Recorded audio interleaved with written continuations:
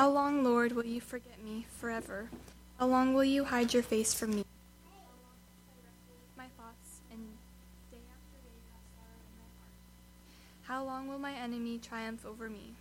Look on me and answer, Lord my God. Give light to my eyes, or I will sleep in death. And my enemy will say, I have overcome him, and my foes will rejoice when I fall. But I trust in your unfailing love. My heart rejoices in your salvation. I will sing the Lord's praise, for he has been good to me. You can be seated. And we're going to dismiss our kids to Children's Church. Something we have for kids almost every week. 4 years old up to third grade. They're going to be coming back when the sermon is over.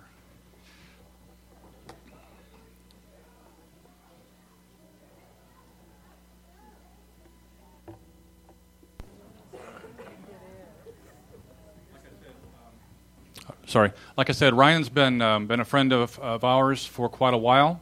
Been involved with our congregation. Was ordained here as a minister.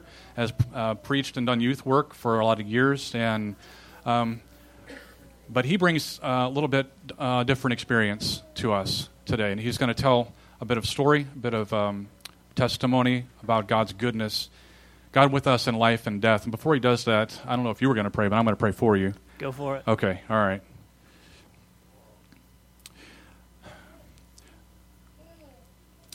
God, I pray that you would continue to be with us in ways that are obvious, that your Spirit would do a work in Ryan and in us as we listen, as we need to hear what you have to say to us today, and the things that have been prepared are not by accident on this day that celebrates life in many different forms. We want to celebrate you, the life giver. And even in the valley of the shadow of death, we don't have to fear because you're with us. So guide us in these next few minutes, and we're thankful for the opportunity. In Jesus' name, amen.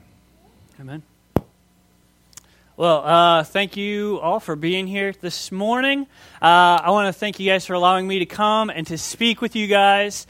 I know it really wasn't your choice, probably, but I did talk to Jim about a month ago, and I talked to him. I said, hey, just curious, what's next year look like for you? What's next January look like for you? And he told me about the series that you guys are going through with God with us. And he's like, kind of, why are you wondering? I said, well, I feel like I have an open Sunday on January 20, and I said, if you wouldn't mind, I'd like to come and talk. And I told him kind of what I was thinking, and he goes, I think that would work out. So we prayed about it, and we kind of went forward with this. And so that's why you guys are stuck with me this week, but I'm sure Jim will be back next week, right? Unless I'm here.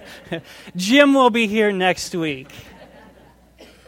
For those of you who don't know me, my name is Ryan Van Persum. I grew up in Minnesota, moved down here to meet my wife, Jamie.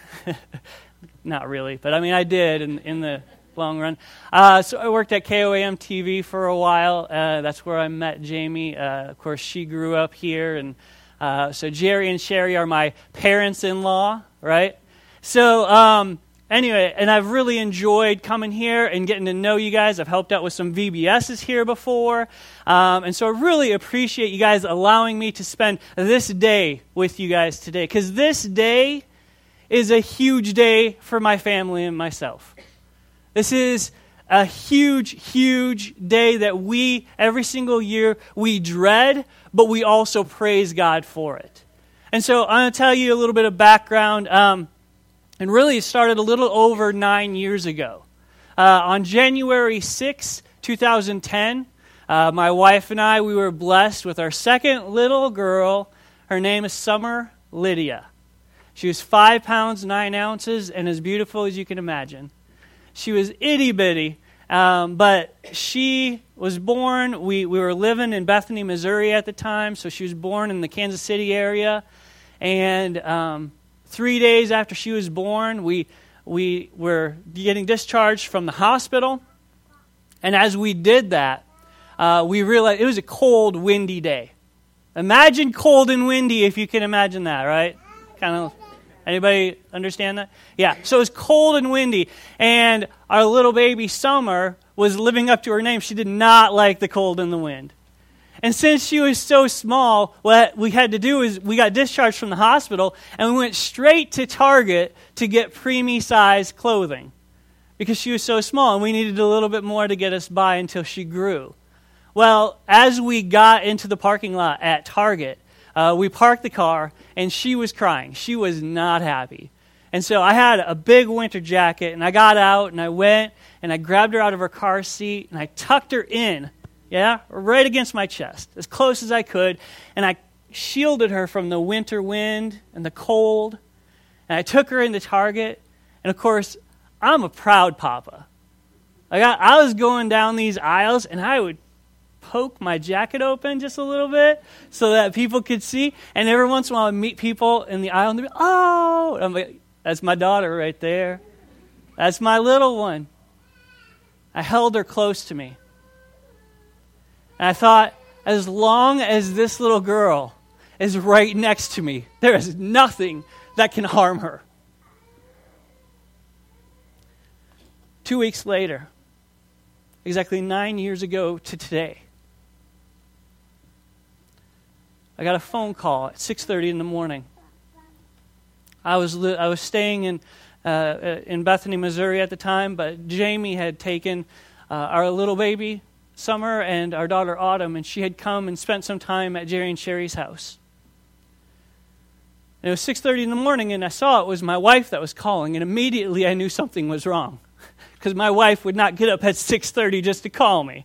She loves me, but 6:30 is a little bit before her time span. But she called me, and I answered the phone, and the first thing she said is, Summer is not breathing. I felt like I'd just been punched in the stomach. After I hung up the phone with her, I told her I'd hit the road right away, and as I was getting dressed and I got into my car, I called my mom up in Minnesota. I called her. I said, hey, start praying because Summer's not breathing, and I'm heading down, and stuff like that. And she said, you can't make that trip alone. You got to call your friend Tony. I was like, okay. So I called my buddy Tony. I said, hey, can you give me a ride? He said, yeah. So I went, got in his truck. We started heading down to Parsons.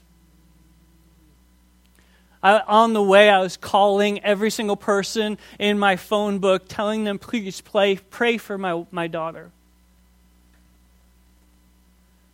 As we got around Kansas City, we were going around Kansas City, and I got a phone call from my wife. And I answered it, and she said, the doctors have tried to stop trying to resuscitate Summer. She's gone. I hung up the phone, and I threw the phone against the dash of that truck. I was so angry. I just wept. The next 3 hours felt like 3 days. We finally made it to Parsons. As I got to the front door, my wife met me, and I finally had the chance to hug her. We held each other.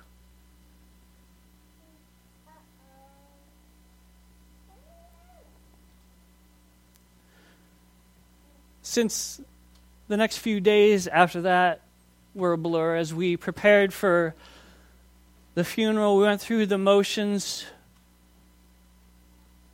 of going through the funeral and burying our daughter. For the first few weeks after Summer's death, we felt numb. We got through the days on chocolate and peanut M&Ms. Some days we still have those days. And in the middle of our grief, in the middle of those difficult times, there's a lot of questions that came through our minds. Questions that said, God, where were you when we needed you the most? Where were you when our daughter was trying to get her breath?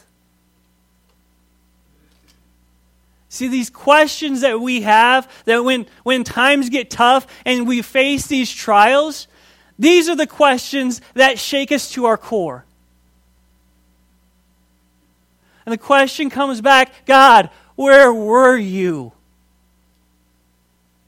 The thing is, these questions were ones that happened even in Bible times.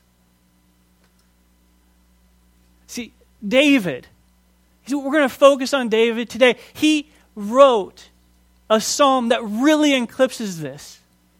David is considered a man after God's own heart. And there are times in David's life where he's asking, God, where are you? How long do I have to struggle with what's going on in my life? This psalm that Kara read for us, I'm going to read again.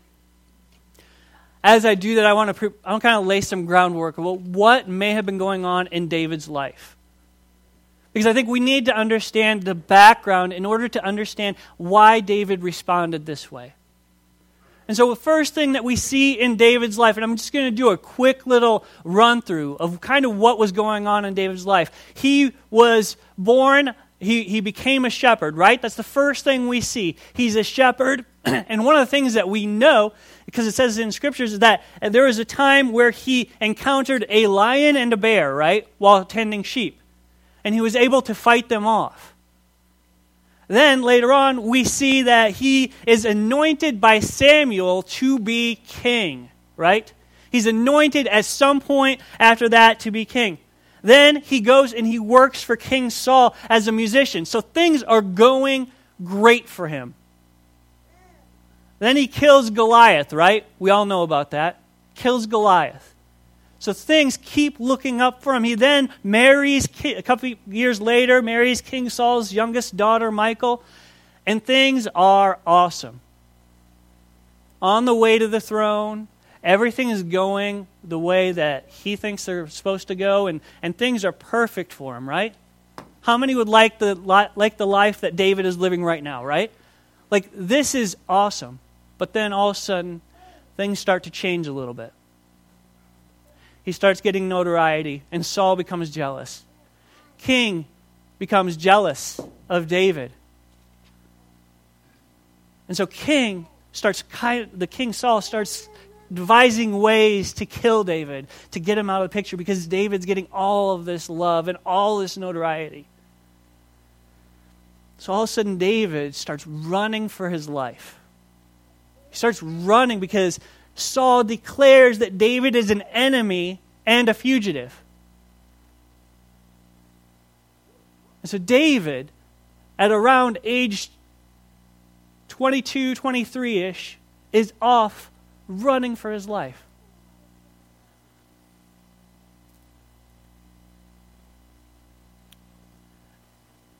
We're not exactly sure when David wrote Psalm 13. It could have been right now, but it could have been later on in his life. But he's at a point where he is running for his life. He knows that he's supposed to be king, and yet things aren't quite working out the way that he thought they should. We get to this psalm, and I truly believe he wrote this right about that, somewhere in that time.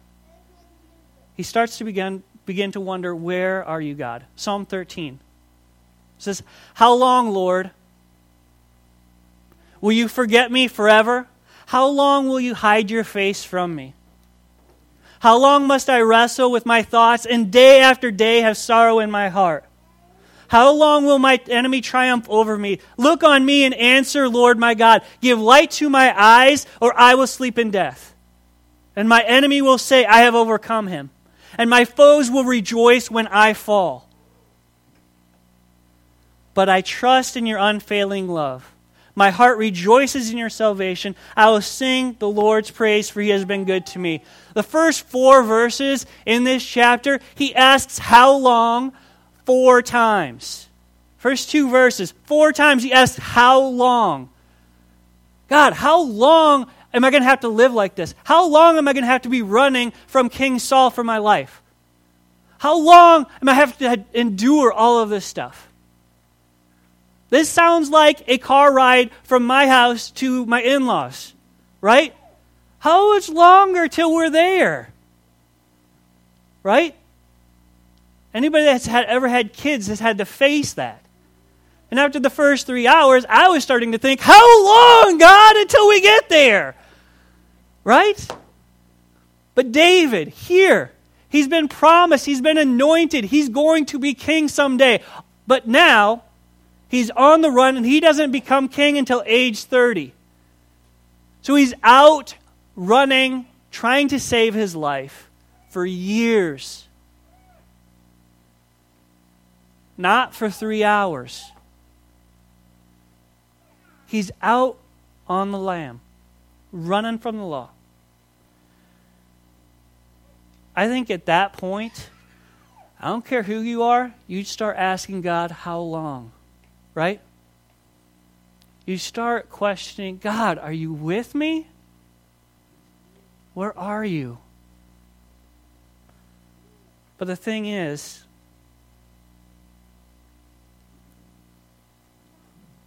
David comes back, and even though those questions may have welled up at first, there's something deep down in him,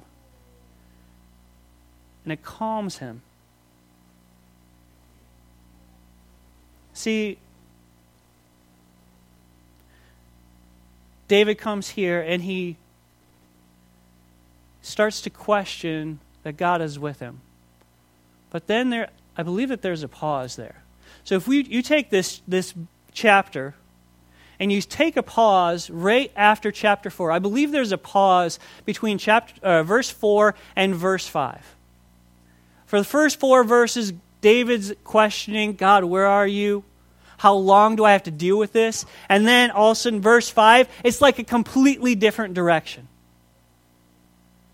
He says, but I trust in your unfailing love. My heart rejoices in your salvation. I will sing the Lord's praise, for he has been good to me. See, a lot of times when we face difficult times and things that we don't expect, all we can focus on are all the bad things that are going on. Right? All we can focus on are the things that aren't going the way that they're supposed to go. See, and I think David started out this psalm by doing that, like looking, God, what's going on here? This is not the way it's supposed to go. But then he comes back. He does something amazing here. After spending the first 4 verses doing that, he takes the last 2 verses and he takes a step back from his current circumstances. And he reminds himself that God's been faithful to him before and will be faithful again. That God was with him before and will be with him still.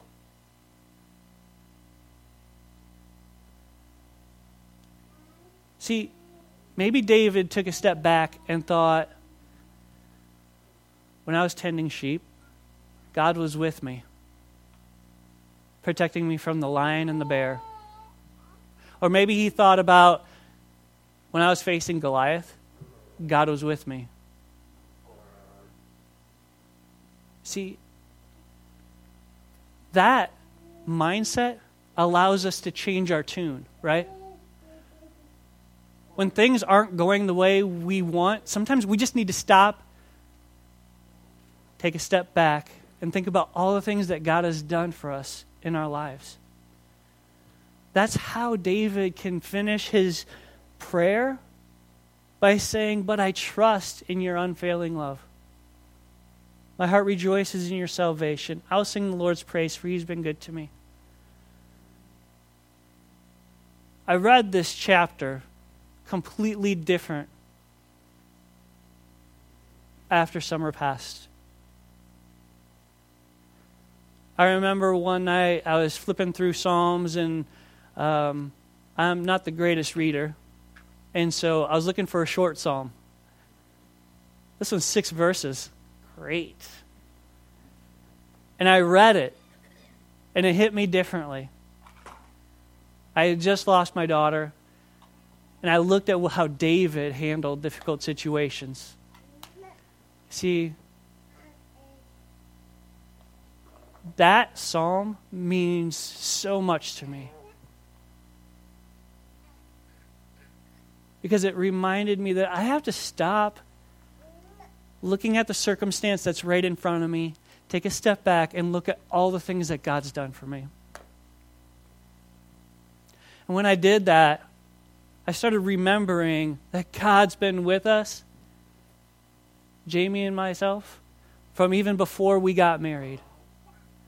See, growing up, Jamie, she grew up out at Jerry and Sherry's farm, which tons of land, has a beautiful little area that they call bottomland. It's a valley surrounded by trees. And growing up, she always said, when I get married, we're going to get married on this land.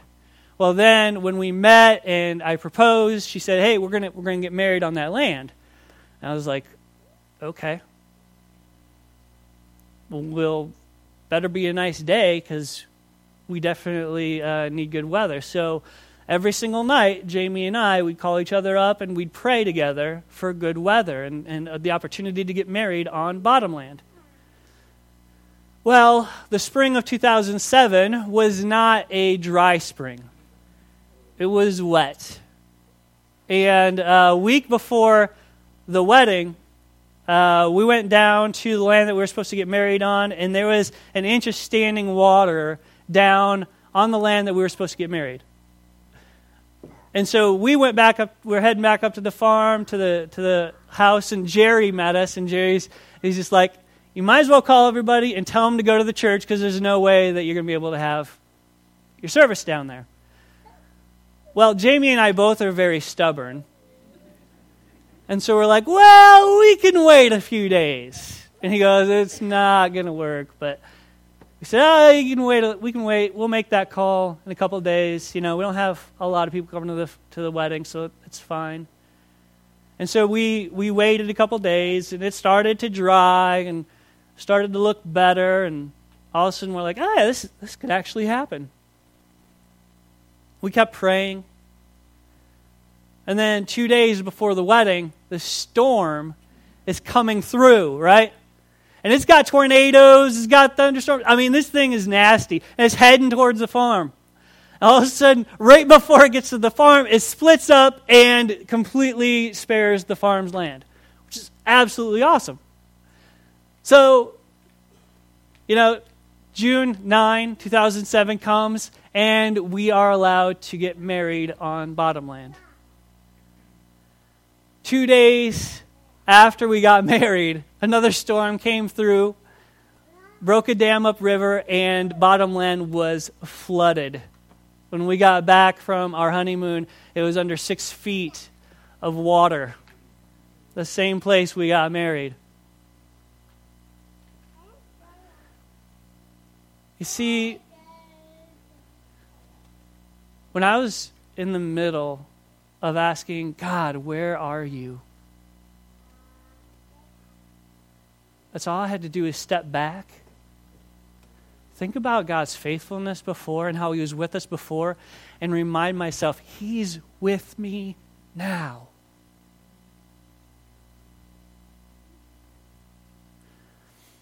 He was with us when we got married, and He was with us when our daughter passed away.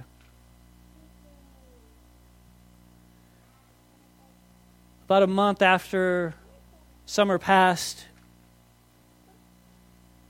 I was at a youth conference I was doing youth ministry at the time, full-time youth ministry, and I was at a youth conference, and the youth conference had just gotten over, and we were heading back to Bethany, and I got into a bus and sat beside a guy, and the guy, we started talking, and he asked me, he goes, how are things been going with you and Jamie? And I said, well, it's been a month. It's been a struggle.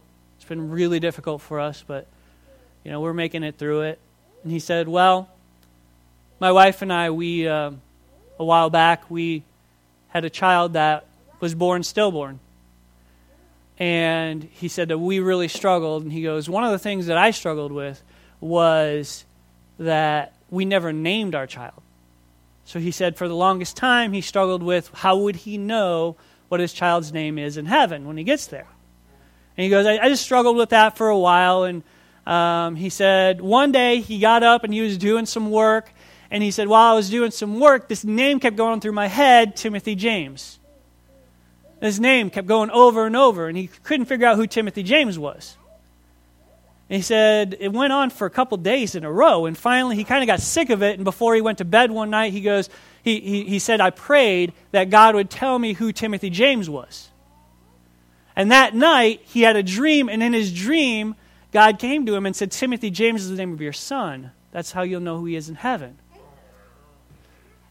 Well, that's a cool story, and I kind of nodded my head, but I'm one of those guys that I'm like, okay, a little skeptical, but that's kind of cool story. But I was like, hey, I'm going to go home, and so I got home, and I shared that story with Jamie, and we started talking about it, and we started talking, well, what do you think Summer is going to look like, our daughter, is going to look like in heaven when we get there? Like, what's she physically going to look like? Will she be a baby yet? Will she be as old as she would be in human years? Or, what's she going to look like?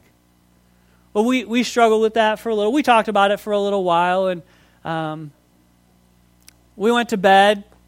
I didn't think too much of it, and a few days later, I was at church, and I was getting ready for youth ministry. It was a Wednesday, and our lead pastor came in and came into my office, and I said, hey, I got to ask you a question. I said, what do you think Summer's going to look like in heaven? And he goes, oh, no, I'm not answering that question. Because no pastor wants to answer that question, right, Jim? Nobody wants to answer that question. But he goes, but there is a book by Randy Alcorn called Heaven. And in there, Randy takes some scriptures, he tries to dissect it and try and figure out what heaven's going to be like and stuff like that. I was like, all right, so what did it say? And he goes, well, in that book, Randy Alcorn kind of makes it seem like in heaven, we're all kind of our optimum physical age so that we can do physically what we're, at our best capabilities able to do here on earth. I was like, oh, that's interesting, but like I said, a little skeptical about basically everything. But I was like, yeah, that's an interesting way to look at it. So a couple hours later, my wife gets in, and Autumn, and she comes into my office, and I said, hey, I talked to the lead pastor about this, and I asked him, and I said, he didn't want to answer it, but I said, there's a book by Randy Alcorn called Heaven, and I told her what it said, and as soon as I said optimum age, between ages 20 and 30 typically, she looked at me like I was crazy. I was like, what? And she said, well, that night that you came home, you told me about that other guy's story. She goes, we went to bed that night, and I prayed that God would show me what summer looks like in heaven. And she goes, that night I had a dream. And in my dream, there's a girl came up to me, tapped me on the shoulder, and said, hi, Mom. I said, why didn't you tell me? And she goes, because she was 20 years old, and I thought you'd think I was crazy.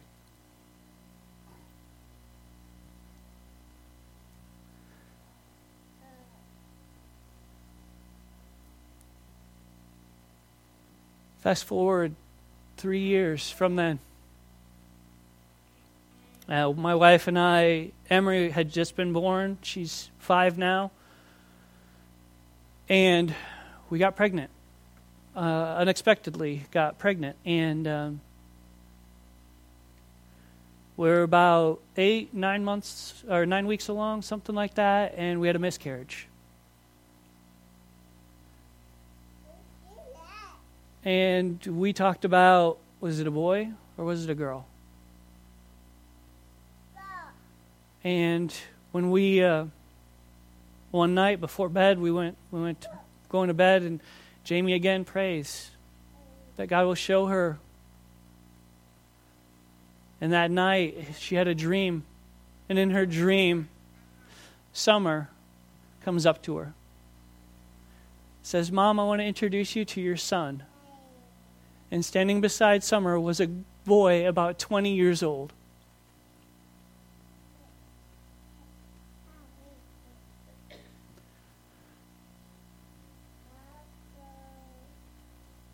I have a son. And I truly believe I do, and he's waiting for me in heaven.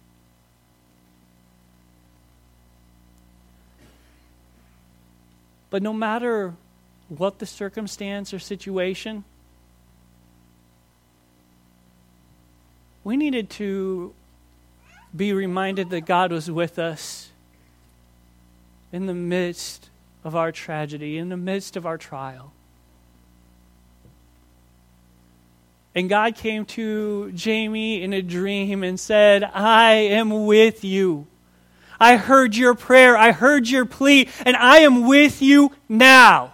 Not a month ago, not 2 months ago, not a month from now. I am with you now.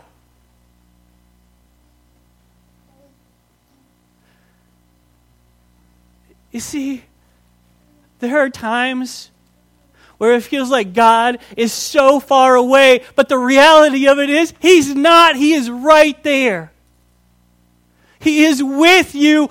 Whatever circumstance you're going through right now, and you might be going through something horrible. You might be going through some cancer. You might be going through something with a loved one. Whatever it is, God is with you now. And there are times where we can't see God, we can't feel God, we can't hear God, but it doesn't mean He's not there.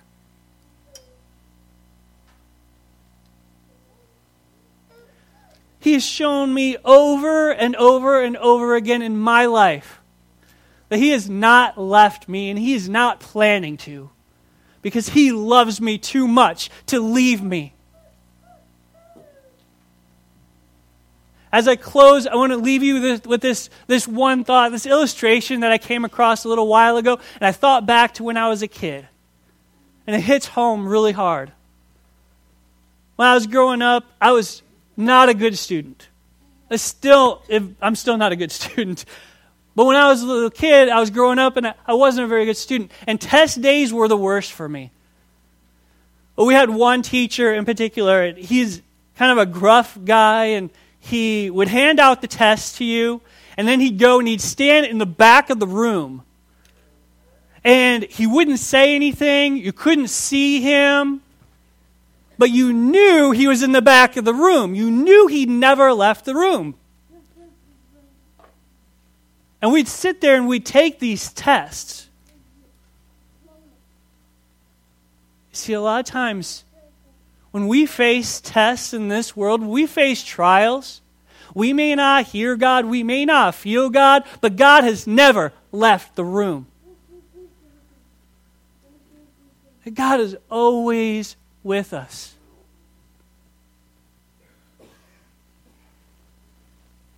Because He's a good, good Father, and a good Father doesn't leave us when we need Him the most. So next time you go through a trial and if something goes wrong in your life, don't think that God's abandoned you, because He's right there. He's with you. And He wants you to speak to Him. He wants you to pray to Him. Let's pray. Heavenly Father, Lord, we come here and I don't know what's going on in everybody else's life, but You do. I don't know how they feel about You, whether they just are getting to know You or whether they've known You for years and years. But no matter what the situation, You're with us. And Lord, I pray that as we go through the circumstances in our lives, Lord, that You will reveal to us in so many different ways how You have been with us from the time that we were born to the time that we die and for eternity after that. Lord, that Your goal is to be with us all the time. Lord, allow us to see that, allow us to feel that, and to never question who You are or where You are. Because we know deep down that You're with us. Lord, bless us today and remind us every day of Your faithfulness. In Jesus' name we pray. Amen. Thank you, Ryan. Tragedy has a way of helping us figure out what our first impulses are. It has a way of revealing to us if we run from God or if we run to God in the midst of that. And when we were in that emergency room together that morning, and Ryan comes in the room, one of the first things he says to me is, "You got a Bible? I need some scripture." First reflex. You can tell where his heart wanted to be, and what he needed to hear first was a word from the Lord. It's sweet to trust in Jesus, but it's hard, isn't it? But the more you do it, the sweeter it gets. So let's sing about this, trusting in Jesus.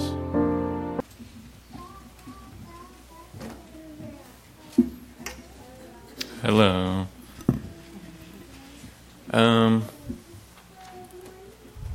Have you ever made a speech to give at communion, and then you walk in and you're like,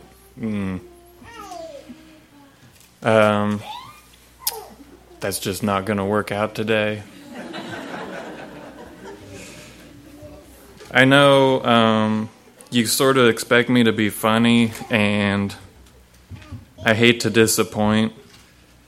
I mean, I had a really funny story about going to the dentist, and I was going to relate it to spiritual things, and it was beautiful and it was hilarious, but just got to church, sat down, and Ryan started talking, and I was like, no. Thank you, Ryan. I sincerely thank you for sharing. Sometimes it is really hard to remember all the times that he's been with you, and all the things that he is willing to go through you with and to do for you and to do with you. It seems like at the very first sign of struggle, we just forget all the times that he's been there, and I really needed to hear that today, so thank you. I pray that as we go through this week or this year or whatever it is that comes up, that we remember the times that he's been there, and especially as we take communion, that we remember how far he would go. The bread represents his body that he literally gave up for us and that was broken. And the cup is his blood. So the next time that we think maybe he won't be there and he won't go far enough, let's remember exactly how far he did go for us. Shall we pray? Gracious Father, thank you so much for all that you've done for us. Thank you for bringing us together to be encouraged from your word today. Thank you for all that you've done for us and how far you would go. We thank you for laying down your life for us, so that we could be forgiven of our sins and that you could be there with us, no matter what comes. We pray that you would go with us this week, this month, this year, through whatever comes up, and may this time just serve as a reminder of how near you are to us. And these things I ask in your name. Amen.